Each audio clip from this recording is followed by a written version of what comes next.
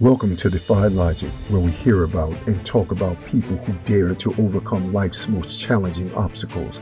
I'm Bryant Lee, and I'll be your guide on this journey, so hang tight while we inspire you, challenge you, and dare you to defy logic.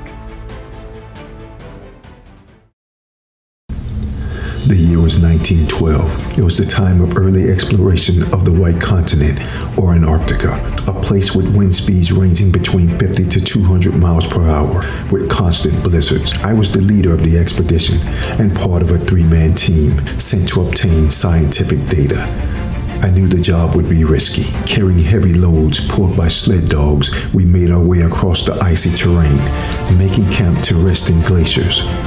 Then tragedy struck, and one of my colleagues fell to his death, along with his dogs and most of the food we had, leaving only enough food for a week, and we were at least 2.5 months distance from base camp. So we made the decision to turn around. We had to kill the weakest dogs for food in order to survive.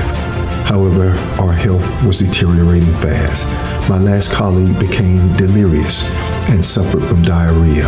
I knew if he could not travel 8 to 10 miles a day, we were doomed.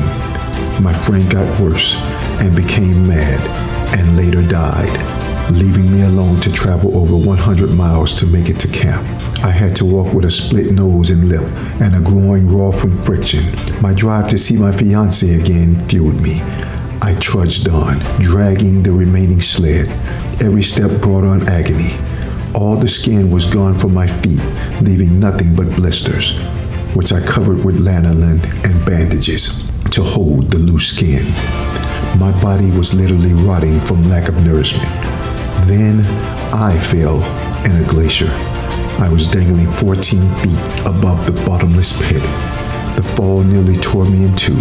Thankfully, my rope held, because I slipped back down several times before I clawed myself to the top of the crevice with muscle spasms and bloody raw fingers. I made a makeshift ladder of sorts, so if it would happen again, it would be easier to pull myself out. I'm glad I did. I fell again. I was then only 40 miles from camp. I had to wait out a blizzard, and after that, I missed the ship that was to take me back to Australia, so I had to wait another winter, but I survived. The worst Antarctic expedition ever. My name is Sir Douglas Mawson. What's your Goliath? Change your thinking, change yourself, change your world, defy logic.